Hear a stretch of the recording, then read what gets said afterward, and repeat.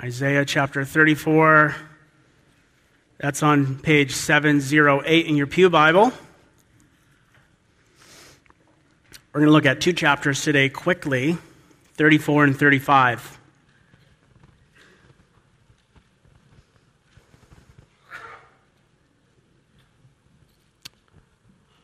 Why do we struggle with evangelism? Why do we find it so hard to share the gospel? We know that God opens up blind eyes. We know God changes hearts. And for proof of that, you need to look no farther than yourselves and the 500 plus people in this room. We know that God is more than capable to call people to himself through our simple, humble, weak, sometimes awkward attempts to share the gospel. And yet, so often we live and act as if he isn't. Why? There's probably a number of reasons that we could list, but I think if we're being honest, most of us would say the number one reason is fear. I'm reading a book called Honest Evangelism by Rico Tice with about 15 people from our church. And in this book, by the way, we're loving this book. We're finding it really helpful. So if you're looking for a good summer read, Honest Evangelism. But in this book, the author talks about fear and evangelism, and he came up with this word called the pain line. And the pain line is the point of no return in every conversation about Jesus. When you move from a conversation about hobbies or sports or the weather or politics to an explicit conversation about Jesus, you've crossed over the pain line. And why is it called the pain line? Well, because when you cross it, you might experience some pain. Rejection, mocking, loss of friendship, an argument, all those things we love so much that accompany evangelism. Let me read just a quick excerpt from this book. I think it will be helpful for what we're trying to accomplish this morning. There may not be persecution, but we are in a growing culture of hostility to Christianity. It's not just apathy we face, it's antipathy. Many people really don't like the gospel. Sometimes they express that politely, sometimes not politely at all, but they don't like it. This really shouldn't surprise us. We believe the cross is the only way to be forgiven. We believe that one day everyone will be judged. So if you're going to talk about Jesus, you're going to get hurt. We will face rejection enough of the time to give us second thoughts. Because I don't know about you, but I don't particularly like getting hurt. We're wired to assume that if we're getting hit, something's gone wrong. And so whenever I tell someone the gospel and get hit, metaphorically speaking, there's a temptation to either stop saying anything or to change what I'm saying. I know there is a pain line that needs to be crossed if I tell people the gospel, but I want to stay on the comfortable side of the pain line. Of course I do. I think that's the main reason why we don't do evangelism. So why don't we evangelize? Well, according to this author, fear of getting hit, of getting whooped, keeps us on the comfortable side of the pain line. So in this sermon, I want us to consider what is at stake if we stay on the comfortable side of the pain line. And to do that, we're going to look at the two final outcomes of all people. The Bible couldn't be any clearer. There awaits for all people either eternal judgment or eternal joy. And my hope is that as we look at these realities of judgment and joy, our hearts will be stirred and will be motivated for the love of people to cross the pain line. So in these two chapters, we get wave after wave of poetic images of God's judgment and God's salvation. Let's read chapter 34 first, starting in verse 1. Come near, you nations, and listen. Pay attention, you peoples. Let the earth hear and all that is in it, the world and all that comes out of it. The Lord is angry with all the nations. His wrath is upon their armies. He will totally destroy them, and he will give them over to slaughter. Their slain will be thrown out. Their dead bodies will send up a stench. The mountains will be soaked with their blood. All the stars of the heavens will be dissolved. The sky rolled up like a scroll. All the starry host will fall like the withered leaves from the vine, like the shriveled figs from the fig tree. My sword has drunk its fill in the heavens. See, it descends in judgment on Edom, the people I have totally destroyed. The sword of the Lord is bathed in blood. It's covered with fat, the blood of lambs and goats, fat from kidneys of rams. For the Lord has a sacrifice in Basra, a great slaughter in Edom. And the wild ox will fall with them, the bull calves with the great bulls. Their land will be drenched with blood, and the dust will be soaked with fat. The Lord has a day of vengeance, a year of retribution, to uphold Zion's cause. Edom's streams will turn into pitch, and her dust into burning sulfur, and the land will become a blazing pitch. It will not be quenched night and day. Its smoke will rise forever. From generation to generation it will lie desolate. No one will ever pass through it again. The desert owl and the screech owl will possess it. The great owl and the raven will nest there. God will stretch over Edom the measuring line of chaos and the plumb line of desolation. Her nobles will have nothing there to be called a kingdom. All her princes will vanish. Thorns will overrun her citadel, needles and brambles her strongholds. She will become a haunt for jackals, a home for owls. Desert creatures will meet with hyenas, and wild goats will bleat to each other. Their night creatures will also repose and find for themselves places of rest. The owl will nest there and lay eggs. She will hatch them and care for her young under the shadow of her wings. There also the falcons will gather, each with its mate. Look in the scroll of the Lord and read. None of these will be missing. Not one will lack her mate. For it is his mouth that has given the order. His spirit will gather them together. He allots their portions. His hand distributes them by measure. They will possess it forever and dwell there from generation to generation. Well, needless to say, this is about God's coming judgment. It begins with the Lord inviting everyone to pay attention, calling everyone to perk up as he pulls by the curtain and gives them a peek into the future of those who will reject him. And it's a scary picture. It's violent. It makes us uncomfortable. His whole chapter is poetry. It's using unsettling images to grab our attention and make us realize how important this is. And they definitely catch our attention, don't they? Look at verse 3. This is probably the most graphic of the images. It's an image of a battle with so many casualties that there's no one left to bury the dead. Verse 4, the universe is kind of shaken up like a snow globe. Verses 5 through 7 is a picture of a bloody sword and a bloody altar. See, they're mentioned in verse 6. The sword of the Lord, just like the Lord has anger in verse 2, he has a sword in verse 6. And look what else he has in verse 6. He has a sacrifice. And what's the sacrifice? It's people. Verse 5, the people I have totally destroyed. The nation of Edom is singled out here. Edom is on the southeast corner of Judah. And the Edomites and the Israelites had a long and violent history. Basra, there in verse 6, is the capital of Edom. And for generations, the Edomites would persecute God's people. So over time, Edom came to represent the evil in the world that's against God and his people. Edom is the antithesis of God's people. They represent all the nations mentioned in verse 2. What the Lord will do to Edom, he will do to all those who reject him. A battle, the breaking up of the universe, a sword, and a sacrifice. These are all images that the New Testament grabs and applies to the great judgment day at Christ's return. One way or another, there will be a sacrifice for your sin. And it will either be on Christ in your place, or it will be you. On the cross, the wrath of God is poured out on Christ so that we would not experience verses 1 through 7. The sword first left heaven for his Son. And the sword that will one day come to judge people first came to judge Christ in our place.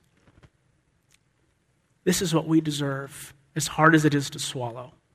It's not just what they out there deserve, it's what we deserve. This is what the blood of Christ has rescued us from, the just, right, horrible wrath of a holy God who is committed to doing what is right. A battle, a sacrifice, and a sword. When we read these passages, we're not really sure what to do with them at first. Right? Our first instinct may be to assume there's something wrong with God's perspective. Why is God freaking out? It's like, God, just chill. Go have a cup of green tea, spend an afternoon at Nantasket, and just mellow out. Is God like the grumpy, mean neighbor who throws a fit every single time your kid's soccer ball accidentally ends up on his front lawn? What is up with God? And when I find myself taken aback by passages like this, I'm reminded that there is a wide gap between my view of sin and God's. It shows us that God takes right and wrong far more seriously than even the most ethical person on earth. It shows us that God is far more just than we even want him to be. It's not God's perspective that's wrong. It's ours. Sin deserves judgment. The judgment of God or the wrath of God is one of, if not the most, offensive teachings in the Bible. People are really offended by it. They stumble over it. They're troubled by it. It's actually perfectly reasonable and sensible to be troubled by it. In fact, that's the point. But just because it offends us doesn't mean it's not true. All of us, witness imperfect justice here on earth. All of us crave and long for a day when justice will finally be executed. We witness imperfect justice. The bad guy gets away. The bad guy wins. The punishment doesn't fit the crime. And imperfect justice makes us feel vulnerable. It makes us frustrated. It makes us feel weak and helpless. And all of us are longing for a day when it will be set right. The wrath of God, the judgment of God, is him finally bringing the justice we all know this world needs. So we really aren't, offended by the fact that God would be angry at the wrong and evil that we see, that God would come and act to do something to stop evil. We're not offended by that. What we're offended by is this. Well, that maybe we are part of the evil that God would come and judge. Maybe we aren't as good as we think we are. Maybe, just maybe, God has higher standards for us than we even do for ourselves. So it shouldn't surprise us that God would come in judgment, that he would come and act to set things right. What should surprise us is that he hasn't already. God has been far more patient than you and I would ever be. We experience a little bit of injustice, like someone scratching our car or cutting in front of us in line, and we freak out. We're so quick to right the wrongs done to us. And yet for thousands and thousands of years, billions of people have committed trillions of sins. And God withholds his judgment. He has been very patient with his judgment, but incredibly impatient with his grace. He has kept his sword in heaven, but poured out grace on earth. So God has anger. God has a sword. He has a sacrifice. Look what else God has in verse 8. The Lord has a day of vengeance. So judgment is coming. It will look like a sacrifice. And now we see that it will look like the deconstruction of the world and society. There's a whole bunch of images in this section from Genesis. It's almost like Genesis 1 in reverse. Right? In judgment, God makes the world fit for chaos. Notice how a functioning world and society is slowly transformed into a desert where only wild animals and weeds can live. Let's look at a few of these images. Look at verse 9. Edom's streams will be turned into pitch, her dust into burning sulfur. Her land will become blazing pitch. It will not be quenched night and day. Its smoke will rise forever. This is language from the Sodom and Gomorrah narrative in Genesis 19. And there's more language from Genesis. Look at the second half of verse 11. God will stretch over Edom the measuring line of chaos and the plumb line of desolation. The measuring line and the plumb line were used in construction and in the dividing out of new land, new property. So they're used in an ironic way here. What would normally be used to construct and create order is they're used as instruments of deconstruction and disorder.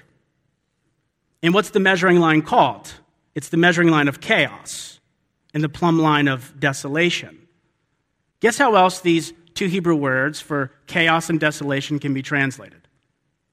Formless and void. You remember how the world is described before God brings order to it in Genesis 1:2? Now the earth was formless and void. It was chaotic and desolate. Same Hebrew words. So this is a picture of God deconstructing or deforming the world. So the judgment of God is him simply taking away what he gave. He gave this world purpose and beauty, and human sin is rejecting that purpose and defacing God's beauty. He gave this world life in order, and sin wants death and chaos. God's judgment is him giving the world what they want: death and chaos.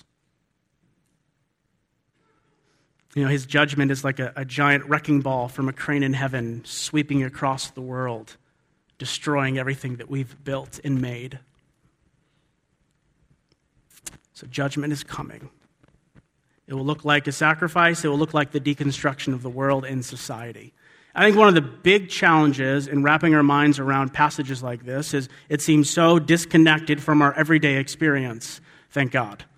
We read these epic descriptions of God's end-time judgment, and then we look outside. It's pretty nice out today. Trees are almost in full bloom. Sun came up yesterday and the day before.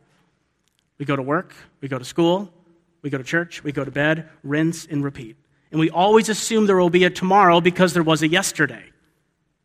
And it's easy in the rhythm of life to forget how urgent evangelism really is. There's always time until there isn't. I learned this lesson the hard way. I was eating dinner, and I got a phone call from a friend. It's been a long time since I talked to him, and so I answered enthusiastically. His tone was much different. Dave, something horrible has happened.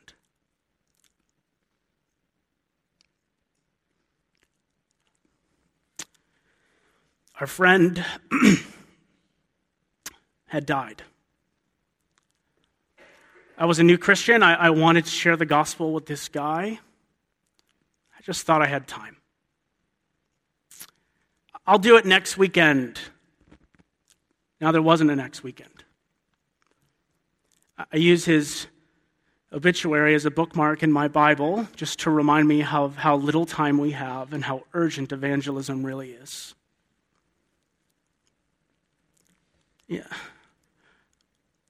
I'm not saying that we should live in a state of panic, that we should live as though the fate of all our friends and family depends on us. God is sovereign. God's in control. Only God can change human hearts. Only God can open up blind eyes. But let's not use the sovereignty of God as an excuse not to live with a sense of urgency. He doesn't want us freaking out and panicking as if the whole world depends upon us. But he also doesn't want us to live and act as if hell isn't real. Do you ever get concerned? I get it. You can't sit around thinking about hell all day. You got jobs, you got families. You can't function if you do that. But you got to think about it sometimes. When was the last time you pleaded with the Lord to show someone his beauty and his grace and his love? When was the last time you wept because someone was rejecting Christ? You know what will move us beyond the pain line? It's not having all the answers. It's not having an absence of fear. It's compassion. Compassion for people headed for this. So chapter 34 ends, and we're left in a chaotic desert of God's judgment. For those of you who are familiar with the Bible, you always know that hope is around the corner. That's chapter 35. Chapter 34 is God's judgment coming. Chapter 35 is God's salvation coming. And in chapter 35, the grace of God transforms the desert into a beautiful garden, transforms fears into singing, and puts lost people on a path that leads safely home. Chapter 35 is the negative image of chapter 34. It's in stark contrast to chapter 34. As I read this chapter, see if you can find all the points of contrast.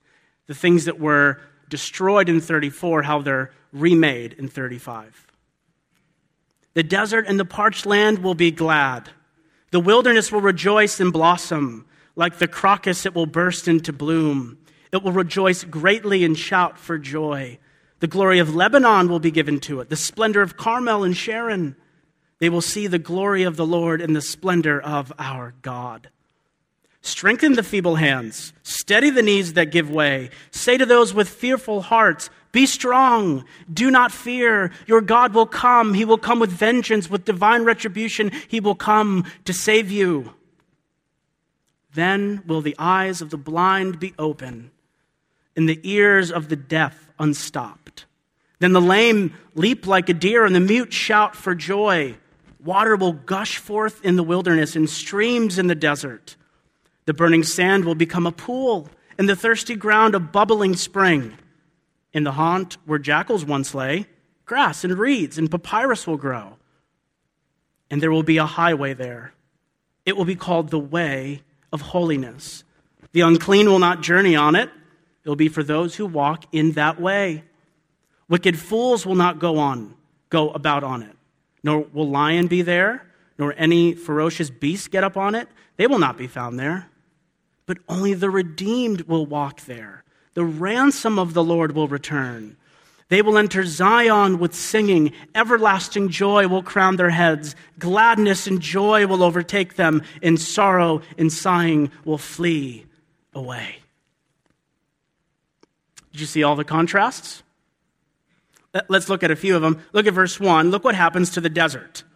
The image is of a dead, dull desert rejoicing as it sees the glory and the splendor of God. Verse 1, the land shall be glad. The desert shall rejoice. Verse 2, it will rejoice with joy. And look at the transformation. It says the wilderness will blossom. Verse 2, it will burst into bloom. So chapter 34 is a picture of decreation. Chapter 35 is a picture of recreation, as God comes in his glory to make everything new. Chapter 35 begins by giving us a picture of the end, the new heavens and the new earth, the new paradise, the new Garden of Eden. This is a picture of salvation. Sometimes the Bible tells us about salvation, like we see in Paul's letters, and sometimes it shows us, like in this passage. And the salvation of God is so expansive that it not only includes the rescue of people, but the recreation of the entire world so that it thrives the way it was intended to, bubbling up with joy. And in what God will do for the world at the end, he first does here and now in human hearts. In conversion, as our hearts are transformed as we see the glory of God in the face of Christ Jesus. Have you ever noticed that, before you came to faith, your life was like a desert? It was dead. There was no life there. But then when you come to put your trust in Christ and repent of your sins, all of a sudden the fruit of the Spirit begins to bubble up and grow up within you. Have you ever noticed how many illustrations in the Bible uses for Christian growth and maturity that are plants and trees and fruit? It even says that we are a new creation. And that's not just that you become a different person, like, you version 2.0. It's more than that. When you become a Christian, you become a living illustration to the world of what God will do at the end when he remakes everything. That's you. Evangelism, then, is calling people to be part of something new and beautiful that God will make. When people come to faith, they're giving a taste of the garden. They're giving a taste of paradise, of heaven. Think of God as a waiter coming by with an appetizer plate and giving people little bite-sized portions of the new heavens and the new earth. Evangelism is giving people an opportunity to experience the future in their hearts when they come to faith and see Christ for who he really is. What an exciting mission the Lord has given us. But there's more to evangelism than just one person to another. Oftentimes we only think of evangelism as personal evangelism, one to another. And that's wonderful and true and biblical, and it's part of our calling. But there's also a body component, a corporate component to evangelism. The church is a prequel to heaven. It's the spring buds growing up from the ground after a long, dark winter. It's the place where the fruit of the Spirit is most ripe. Our lives together bear witness to the truth of the gospel. The church displays the gospel. You invite a non-Christian to your growth group, and they see how we love each other and encourage each other with God's word. You're giving them a little taste of the garden. Or when we go down to some folks from our church go down to the Weymouth homeless shelter, and we bring a meal, and we laugh with people, and we tell them about Jesus, they're smelling the fragrance of heaven.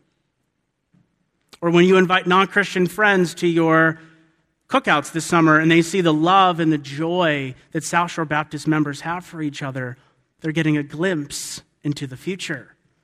Our evangelism isn't only about one person sharing the gospel to another, but it's about exposing people to the community that the gospel creates. One of love and joy and patience, one with humility, one where we actually care about each other and serve each other sacrificially. A place where there should be no cliques or worldly ways of defining each other. This is our task. This is our privilege as a church.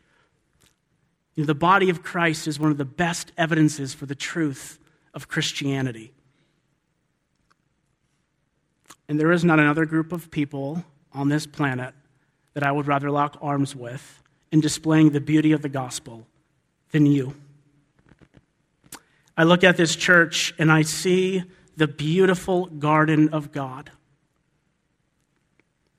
I see people who have the fruit of the Spirit, those who have been given the life of Christ. I see a garden that's meant to grow more lush and full and beautiful with every sermon, with every Bible study, with every prayer, with every act of kindness and humility, with every trial we faithfully endure together. Guard it, South Shore Baptist Church. Don't let the devil destroy the life here. Don't let your sin make the fruit of the Spirit rotten. Preserve the beauty of Christ's church. My prayer is that after this interim period, we will look more beautiful as God's people. There will be many opportunities for us to sin as we go through all these changes. Preserve the beauty of Christ's church. Let's go through this with humility and love and patience. Let's keep South Shore Baptist Church a place for people who don't know Christ, walking in deserts, to come and see the beautiful garden of God. Well, the passage moves from the transformation of the place to the transformation of the people. Look at verse 3. Strengthen the feeble hands, steady the knees that give way. Say to those with fearful hearts, be strong. Do not fear. God will come. He will come with vengeance, with divine retribution. He will come to save you. The Israelites that Isaiah was first talking to were surrounded by enemies that wanted to destroy them. You had Assyria in the north, and you had Egypt in the west, and Babylon in the east, and they were pressing in. They had jelly legs and shaky hands. They needed a savior. So Isaiah calls the people to look forward to a day when God will come and save them. We look forward to Christ's second coming, but they look forward to his first coming. And what does Isaiah say will happen when God comes? Look at verse 5. Then the eyes of the blind will be open, the ears of the deaf unstopped, the lame leap like a deer, and the mute tongue shout for joy. Does that sound familiar? It's exactly what we see Jesus doing in his ministry in the Gospels. In fact, in Matthew 11, when John the Baptist's disciples asked Jesus if he really is the Messiah, what does Jesus say? He quotes Isaiah chapter 35, verses 5 and 6. He says, yeah, I'm the Messiah. You know how you know? Blind see, deaf hear, lame walk. The miracles that Jesus did were signs that the kingdom of heaven had invaded earth. The miracles that he did were little samplings, bite-sized portions of what the fully realized final kingdom of God will be like. In Jesus, we see the blessings of the kingdom of heaven come to earth. And he not only came with glimpses of his kingdom, he also came with the way of the king. He called himself the way, the truth, and the life. He came with the way of discipleship. He called us to follow him. And that's how this chapter ends. It ends with a picture of God's people on a journey home, walking on the path that God has made clear. Look at verse 8. And a highway will be there. That's literally a highway. So it's a way that's high that you can see, so it will be clear. And look at verse 9. No lion will be there, no ferocious beast get on it. So it's a way that's safe. And who's on this way? Second half of verse 9. Only the redeemed will walk there, and the ransom of the Lord will return. So it's a way for God's people. And where does it lead? They will enter Zion with singing. It leads home. In the Bible, Zion is used to represent a few different things. It can represent the city of Jerusalem. Actually, it can represent the temple of Jerusalem.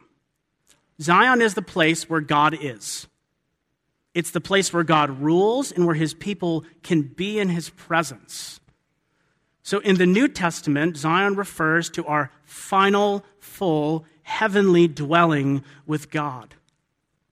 And even in this Old Testament passage, this heavenly Zion, this new Jerusalem is in view. Because look at verse 10. What is this place? It's a place of what? Everlasting joy. Like we saw that judgment is forever in 35, we see that joy is forever. Judgment is forever in 34, we see that joy is forever in chapter 35. And look at the final contrast, the last sentence. Gladness and joy will overtake them as sighing and sorrow flee away. This is how the great story of the Bible concludes, with God and his people finally, fully reunited, experiencing the joy of the Lord. Let me read to you quickly from Revelation 21. You don't have to turn there. Listen how similar this sounds to those last three verses in chapter 35. Then I saw a new heaven and a new earth, for the first heaven and the first earth had passed away, and there was no longer any sea. I saw the holy city, that's Zion, the new Jerusalem, coming down out of heaven from God, prepared as a bride beautifully dressed for her husband. And I heard a loud voice from the throne saying, now the dwelling of God is with men, and he will live with them, and they will be his people, and God himself will be with them and be their God. Ready for this? And he will wipe every tear from their eyes.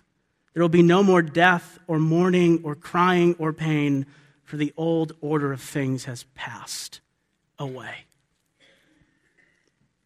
Brothers and sisters, this is why we evangelize. For the everlasting joy of people. Because God has made a way for people to enjoy him forever. So don't think of evangelism as something you have to do every once in a while out of religious duty or to keep yourself from feeling guilty. Think of it as a privilege to tell people living in a desert, awaiting a far worse desert, about the way that leads to their heavenly home. Judgment or joy. These are the two final outcomes of all people. That's why we cross the pain line, so that people will know joy rather than judgment. And when our hearts are gripped by the horror of God's wrath and the joy of his salvation, we will open our mouths to speak the message of the gospel that puts sinners on the way to their heavenly home. My prayer is that after 5 years, when we are evaluating our commitment to our vision, we will be able to say that South Shore Baptist Church is full of people who, despite their fears, are willing to cross the pain line for the love of people and the glory of God. Let's pray. Comfort your people, Lord. Give us hearts that love people, eyes that see people, hands that serve people, mouths that speak to people, for your glory. Amen.